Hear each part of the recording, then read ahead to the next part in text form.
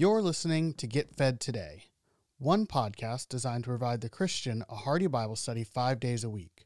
While our mission is to showcase a variety of different Bible teachers, if you want to access more content from a particular pastor, simply listen to the end of the episode for additional information. On behalf of the entire team at Get Fed Today, it is our prayer that today's episode encourages your growth in the grace and knowledge of our Lord Jesus Christ. 1 Peter, we'll jump in here in a minute. Most of us know 1 Corinthians 13, now abides faith, hope, and love. These three remain, and the greatest of these is love. And we talk a lot about love and a lot about faith, and I think both of those things, we could probably talk about them more. But hope seems to be the one that's a little bit left out, not often quite as remarked on or focused on. So I wanted to look at that. I was looking at these things myself, and I was trying to actually think. I'm not sure if I've ever heard a direct sermon on biblical hope. So that's what we're going to be doing.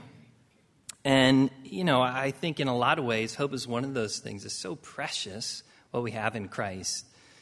If we didn't have it, we can just take it for granted. If we didn't have it, man, how much it would affect our lives. And it's something we can easily take for granted. But just like those other ones, love and faith, hope is something that's also attacked by Satan. God knows how essential those things are for us, as does the enemy. And the enemy doesn't have any true value, so all he can do is counterfeit or infect the things that God does have. So he gives us skewed versions of love, skewed versions of faith, and skewed versions of hope as well. And sometimes it's easy to forget what the real version is until we're put in front of it. So I want to look at what the New Testament has to say about biblical hope. And when you do that, if you compile the verses that the Scripture gives us about hope, I think they fall into four general categories. Our hope is connected, always spoken about in the context of four general things. And in 1 Peter, Peter mentions hope 4 times, and I think in each of those, one of those categories is brought up and mentioned. So that's how I want to look at it. Let's begin in 1 Peter chapter 1, verse 3.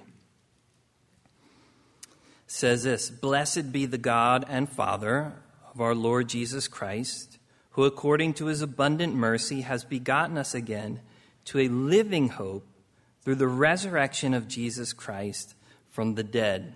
True biblical hope is set in the resurrection life of Jesus Christ. This is the most important and direct one.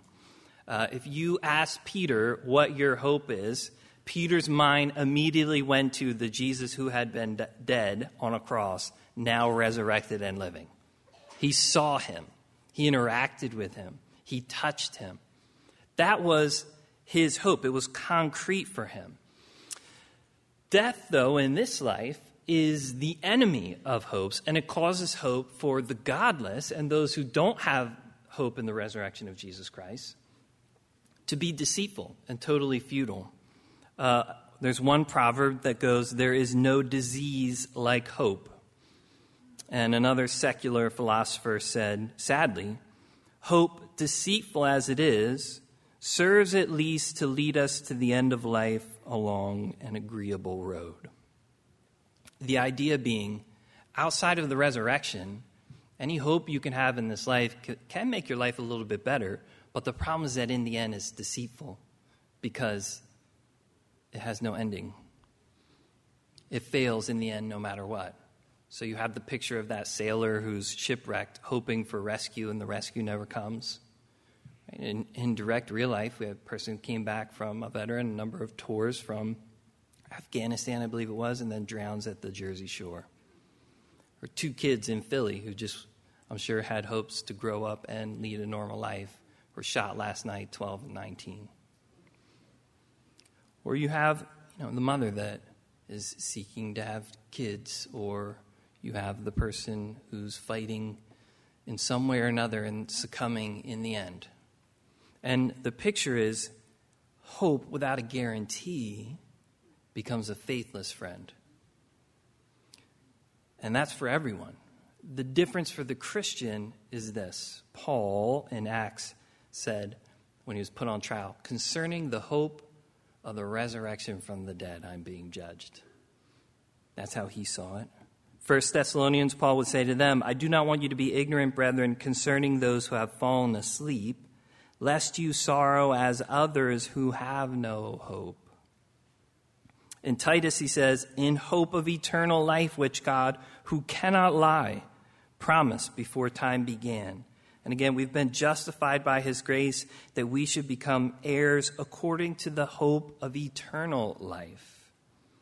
Hebrews, the writer would put it like this, thus God, determining to show more abundantly to the heirs of promise the immutability of his counsel, confirmed it by an oath, that by two immutable things in which it is impossible for God to lie, we might have strong consolation, who have fled for refuge, to lay hold of the hope set before us. This hope we have as an anchor for the soul, both sure and steadfast, and which enters the presence behind the veil, where the forerunner has entered for us, even Jesus, having become a high priest forever, according to the order of Melchizedek. You see, those early Christians saw in the resurrection of Jesus Christ the fulfillment of all their hopes. That was where their hope was. A.W. Tozer would say, only a Christian has the right to hope, for only he has the power of God to give substance to his hope. A man who hopes in Christ is as safe as the rainbow-circled throne where sits the God who cannot lie. That's what we're about to read in Revelation. Such a man has a moral right to look upward and quietly wait for the fulfillment of every promise. Let him but see to it that his anticipations conform to the revealed word of God, and he has nothing to fear or doubt in life or in death. His loftiest flights of fancy cannot outsoar the promises of God to those who love him and that hope in his mercy. You see, Satan, through Christian history, has tried to squash this hope, literally by death and martyrdom. It hasn't worked. This Hebrews 11, we see those believers who were tortured or wandered in the wilderness or were killed by the sword or thrown to beasts, all in the hope of a better resurrection. In fact, as many said, it became hope's seed, the blood of the martyrs, the seed of the church. It's important for us to think about this because death can't quench biblical hope. And you and I, the believer, we have to think of these things the way the Bible puts them forward, because if we have an unbiblical hope, we're hoping in things that are not secured by the resurrection of Jesus Christ. And we'll be disappointed. And we'll be disillusioned. And we'll be hurt. And we'll wonder, has God let us down? And the problem is that we have a skewed version of that thing, not what the Bible actually puts in front of us as our true hope. I love my wife, wonderful wife. I have 2 little girls, family, friends. But my hope in all of those things is not that I'm going to get to have all the life I want here and nothing bad will ever happen and we'll be good. It's that what I begin to enjoy here, I will have an eternity of in better measure because of Jesus Christ. That's what my hope is. My actual hope, the hope with a guarantee. This life on earth is a gift. It's not a guarantee. And the problem is we can have this subtle kind of unspoken agreement between us and God that, you know, if I'm a good boy or a good girl and I do the things you want me to, then you're going to take care of me and everybody else in this life exactly the way I kind of think you will. And again, that's where we find discouragement because it doesn't always pan out that way. When our hope, again, Paul says, I don't want you to sorrow because of those who have fallen asleep. That's a believer who has died. As those which have no hope. There's still sorrow in death. But the idea is, one author called it, we have the laughter of things beyond the tears of things. There's a concrete hope because of the resurrection of Jesus Christ. Biblical hope is set, and it will never move in the resurrection of Jesus Christ. That's why in 2 Thessalonians, Paul would say, "Now may our Lord Jesus Christ himself and our God and Father, who has loved us and given us everlasting consolation and good hope by grace, comfort your hearts and establish you in every good word and work." We have a hope that is sure and guaranteed in the resurrection of Jesus Christ. That's biblical hope. The second, if you look in 1 Peter chapter 1, verse 13, Peter would say this, "Therefore gird up the loins of your mind, be sober, and rest your hope fully upon the grace that is to be brought to you at the revelation of Jesus Christ." And here we see biblical hope is set in the return of that resurrected Jesus Christ. Again, we know this. This is the one we're probably most familiar with. But I think, again, if you look at the scripture, there are two aspects to the return of Jesus Christ. There's the personal one and the public aspect of his kingdom. Both of those are linked, but they are also distinct. In 1 Timothy 1:1, Paul would say, "Paul, an apostle of Jesus Christ, by the commandment of God our Savior and Lord Jesus Christ," and he just says, "our hope." He just makes Jesus the person our hope. Titus 2, and we probably know these verses, 11 through 13, say, "For the grace of God that brings salvation has appeared to all men, teaching us that denying ungodliness and worldly lusts, we should live soberly, righteously, and godly in the present age, looking for the blessed hope and glorious appearing of our great God and Savior, Jesus Christ." And what is stressed here is the personal and joyous anticipation of Jesus Christ coming to us as individuals. It's one thing to think Jesus Christ is coming to the world. It's another thing to think he's coming to me, right? I'm not saying, are you ready for heaven? Everybody's ready for heaven. I'm saying, are you ready to meet Jesus face to face? You personally meeting him personally. Now, Peter, we know, had denied Jesus 3 times, and Jesus died. And then he was resurrected. And Jesus, the resurrected Jesus, said to Mary, "Go tell to the disciples and Peter that I'm alive." Now, Peter had to have a meeting with Jesus face to face, right? Jesus wasn't just back resurrected for the world. He was back resurrected for Peter. And we sometimes forget that what the Bible talks about is Jesus Christ coming for you individually. And that's not supposed to scare us. We're supposed to be excited for that. And I think the danger here is we can put our hope in end times scenarios as opposed to the person. Antichrist, speculation about end times things, Bible secrets, all types of theories that people have. And really those things can disappoint us because having end times doctrine does not mean we possess end times hope, the way the Bible talks about it. Now, we should have correct end times doctrine, but what the Bible seems most concerned with is your hope. And make no mistake, the two aren't the same, because the Pharisees had end times doctrine. You could ask the Pharisees, where is the Messiah going to be born? And they could say, Bethlehem of Judah.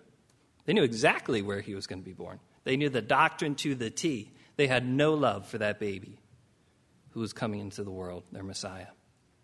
Now, the wise men who didn't have good doctrine, we don't know what they knew about the Messiah, but they were supernaturally following a miraculous star that was moving around. But when they showed up to the baby, they worshiped. And what you and I are supposed to have is that personal hope, no matter how much doctrine we know, in the person who is coming. We can't be more invested in uncovering prophetic clues about Christ's return than having him, the living Jesus, being revealed to our hearts individually. Prophetic truth is supposed to build up more than informational certainty or enjoyable speculation. Bible hope is meant for more than timelines, which obviously is proven because when Jesus comes back, whenever that is, most of the church is not going to be alive on the face of the earth. For thousands of years, believers have been dying needing the hope that the Bible talks about. And the hope that you and I are supposed to have is in the person. And no matter where I am on that timeline, I should be more and more excited about the person who is coming. I should have a joyful anticipation of that. The world is supposed to see and believe that we quite literally believe Jesus is coming for me, individually.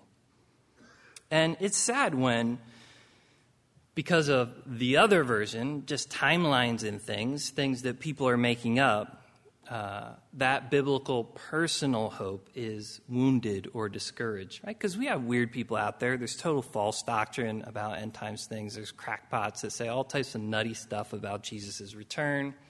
There are great, sincere people who love the Lord. And, World War I, World War II, some of the remarkable revivals, there are people who are seeing things that were almost cataclysmic and thinking, man, the Lord must be here, and would make certain statements or pick dates. And then when they were wrong, people would be wounded.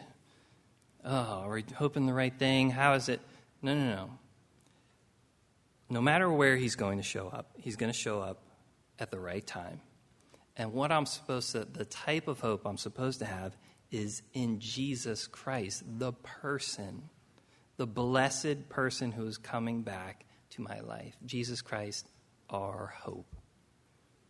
Firstly, that's an important part of our hope. And the second is the public aspect of his return, which is his kingdom.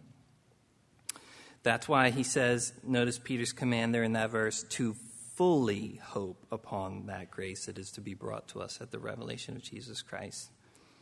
This is the one we know more, or we're more familiar with. He's going to come, he's going to set up his kingdom on earth, and we are supposed to hope in that. But I think the world has no hope in the coming kingdom of Christ. All their hope is in human government, technology, education, that these things can somehow save the world. They're literally people, really extremely bright people, who when they think about the hope of humanity, the only answer is maybe our technology will develop fast enough that we'll be able to build a colony on Mars or the moon, and when something crazy happens, all of humanity won't die in one place. That sounds kind of crazy, right? But some of the brightest, literally the brightest people in the world, trying to look at humanity in all honesty, say that is the only hope for humanity. Some type of human government or power that gets us to the place where we won't all kill ourselves at once. That's different than the Christian hope. And our Christian hope is in the coming kingdom of Jesus Christ, which is perfect and eternal. But I think our danger is, notice again that word, Peter says we're supposed to fully hope in that. We don't quite go to the idolatry that the world might has, but I can't fully put my hope in Jesus and America, because they're two different things, right? Now, we're supposed to be thankful for our country. We need to pray for our country. We need to take advantage of the freedoms that our country gives us. We're supposed to pray for the peace of our city and our country. God would tell Jeremiah to pray for the peace of Babylon, where he was going to be taken away, because in its peace would be their peace. We should do all those things. But in the end, I think the point I'm making is not even related to our current election, is that we're never called to hope in the performance of human government. This is what Christians all through the ages and still today have had to live with. All through the ages, Christians have had to have the hope that the Bible gives under horrible, corrupt governments, or governments that were directly hostile to the hopes that were presented to Christians. And that's still happening today. And Jesus Christ and the disciples died under corrupt governments. Jesus Christ was murdered by a corrupt Jewish government and a corrupt Roman government. Unjustly. But that hope never changed. It never changed. And it's a place that's supposed to be settled for you and I. There was a man named Malcolm Muggeridge, who was a journalist, unsaved guy, got saved, became very bright, became kind of a Christian apologist type. But he was an Englishman. And speaking to his own country about the state of their nation, He said this, and I think this is wise words here. He said, "Nor need we despair to be living at a time when we have lost an empire on which the sun never set, and acquired a commonwealth on which it never rises. It is in the breakdown of power that we may discern its true nature. And when power seems strong and firm, that we are most liable to be taken in and suppose it can really be used to enhance human freedom and well-being, forgetful that Jesus is the prophet of the losers, not the victors' camp, and proclaim that the first will be last, and that the weak are strong, and the fools the wise. Let us then as Christians rejoice when we see around us on every hand the decay of institutions and instruments of power, intimations of empires falling to pieces, money in total disarray, dictators and parliamentarians alike nonplussed by the confusion and conflicts which encompass them. For it is precisely when every earthly hope has been explored and found wanting, when every possibility of help from earthly sources has been sought and is not forthcoming, when every recourse this world offers, moral as well as material, has been explored to no effect, when in the shivering cold the last bundle has been thrown on the fire, and in the gathering darkness every glimmer of light has finally flickered out, it is then that Christ's hand reaches out, sure and firm, and that Christ's words bring their inexpressible comfort, that his light shines the brightest, abolishing the darkness forever. So in finding everything only deception and nothingness, the soul is constrained to have recourse in God himself and rest content with him." Wise words, I think, for his people and for us. You see, hope that's broken when the powers of human government fail is not biblical hope. Biblical hope is set in the return and eternal kingdom of Jesus Christ. And that's never going to change. It's only going to get better and more real and more stable. The third is this, if you would, 1 Peter chapter 1, look at verses 20 and 21. "He indeed was foreordained before the foundation of the world, but was manifest in these last times for you, who through him believe in God, who raised him from the dead," notice, "and gave him glory, so that your faith and hope are in God." True biblical hope is set in the promises of glory and reward. Our resurrected Savior, glorified and seated at the right hand of God, secures our own hopes of glory.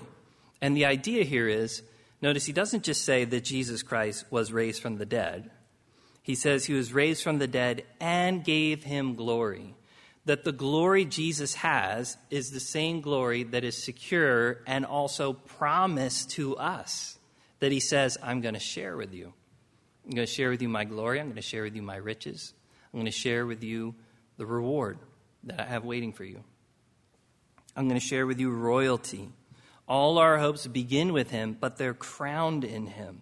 Romans 5:2 says, "We have peace with God through our Lord Jesus Christ, through whom also we have access by faith into this grace in which we stand, and rejoice in the hope of the glory of God."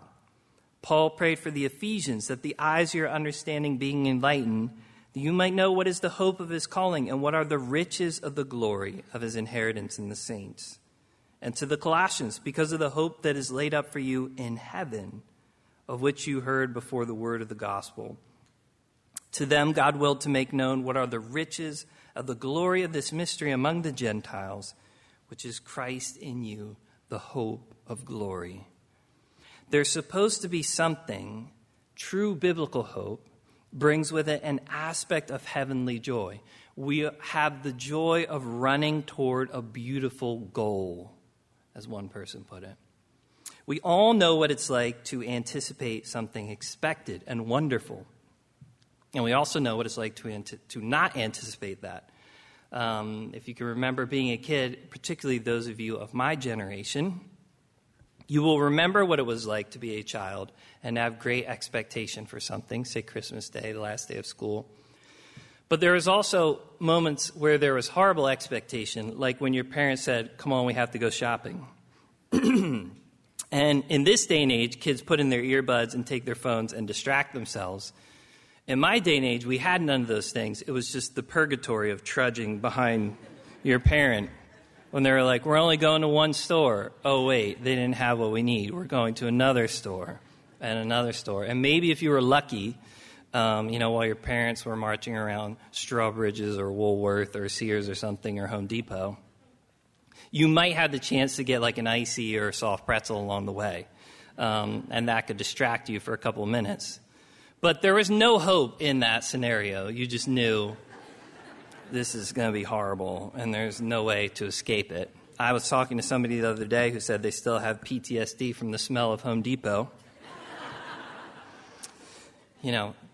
There's a reason Sears is going out of business, and not just because of Amazon. It's because kids don't want to go back there. If they were smart, they would have handed out free ices and pretzels, and they would have had a second generation of shoppers. But people like me are like, I'm not going back to that store. That place is horrible. So we all know what it's like to have negative anticipation of something, being drug into something that is going to be negative. This is positive anticipation of future glory. That's what's being picked out here because it's secured in Christ. And the whole Bible is pressing toward the reality of glory and majesty yet to be revealed in the sons and daughters of God. It has not yet appeared what we shall be. All of creation freed in that glory. The Christian life, difficult but worth it. That's the summation. That's what the Bible promises. And there should be a hope of anticipation of that glory.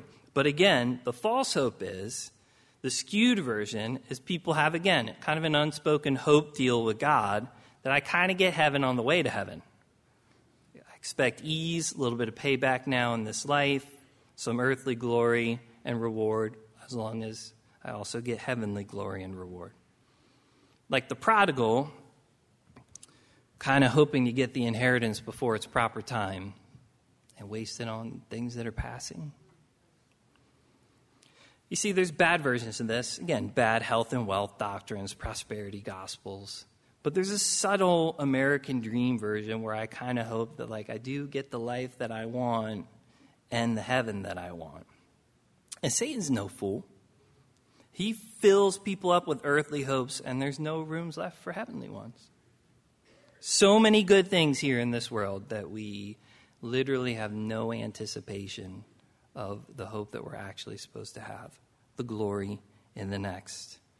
It's true hope that makes that sacrifice possible. The disciples, say what you want about them, they didn't know everything, but they left everything to follow Jesus. That was a huge thing that they did. And they didn't even know that much about Jesus yet, but they had real hope in this one they thought was unique. They left it all to follow him.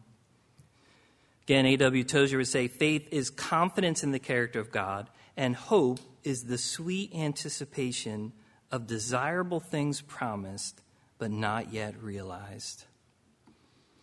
Hope that's broken by the loss or removal of earthly good or earthly reward is not biblical hope. Because biblical hope is Christ in you, the hope of glory.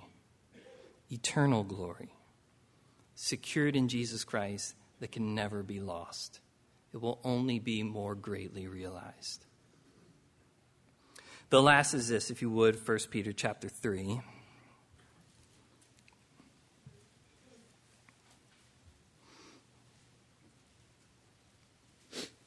First Peter 3, verses 15 through 17. Says this, but sanctify the Lord God in your hearts, and always be ready to give a defense to everyone who asks you a reason, notice, for the hope that is in you, with meekness and fear, having a good conscience, that when they defame you as evildoers, those who revile your good conduct in Christ may be ashamed. For it is better, if it is the will of God, to suffer for doing good than for doing evil. And here Peter picks out something unique. Again, you read through the verses on hope in the Scripture. They relate to Jesus' resurrection, Jesus' return, and our heavenly glory, that we have secured because of those two things. But the rest of them refer to hope that is not outside of us. All of those things have been secured outside of us. The rest of the scriptures talk about hope that is, as Peter says, notice this, in you. The idea is having the correct biblical hope in Jesus' resurrection and his return and his promised reward build a spiritual character within our lives. One that even people who are against us in the world will recognize. Something unique and supernatural. True biblical hope produces supernatural life, the fruit of a righteous and virtuous character. The church is meant to be something supernatural and miraculous in a hostile world. Something supernatural in the middle of something natural. And our conduct, our character, our hopes and desires should all tell, obviously, that we are something different.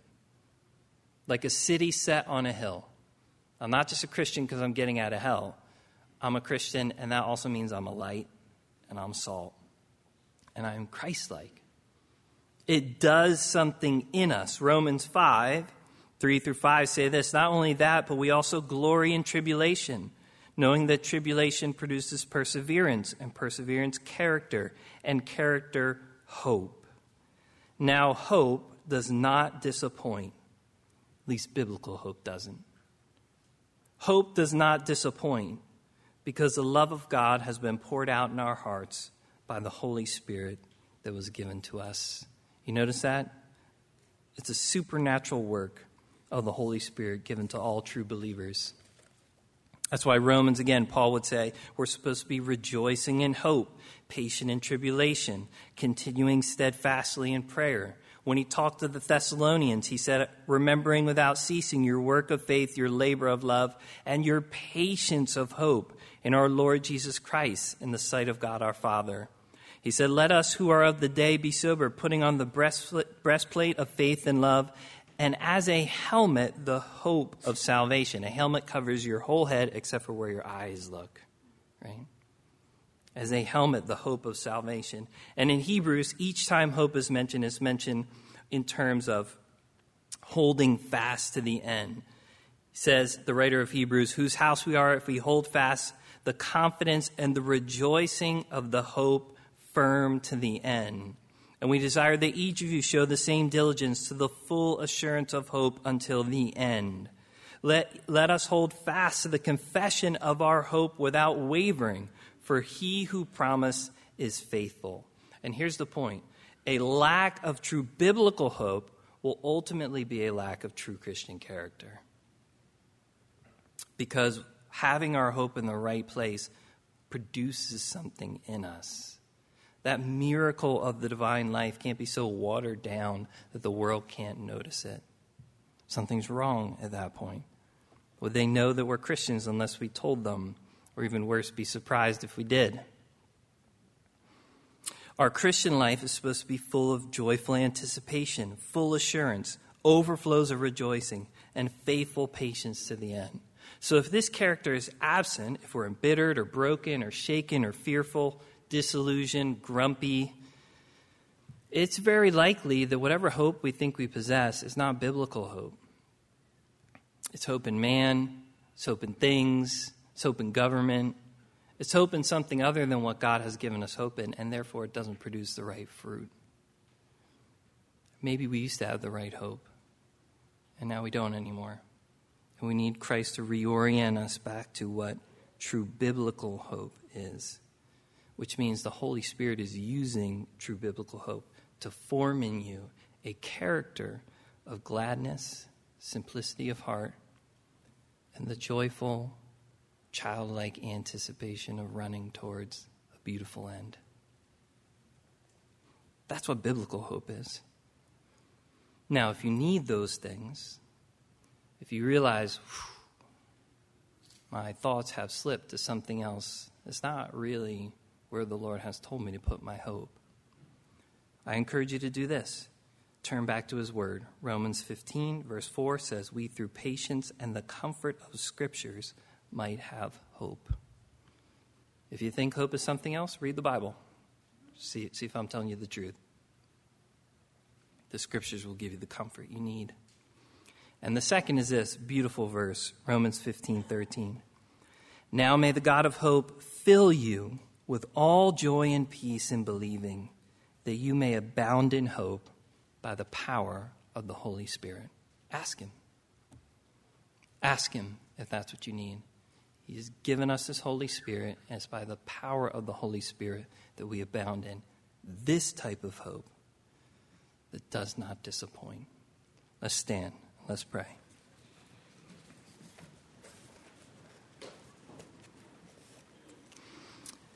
Heavenly Father, we thank you for your word and the things that are there for us. Lord Jesus, I just think of myself how lost my thoughts would be outside of you.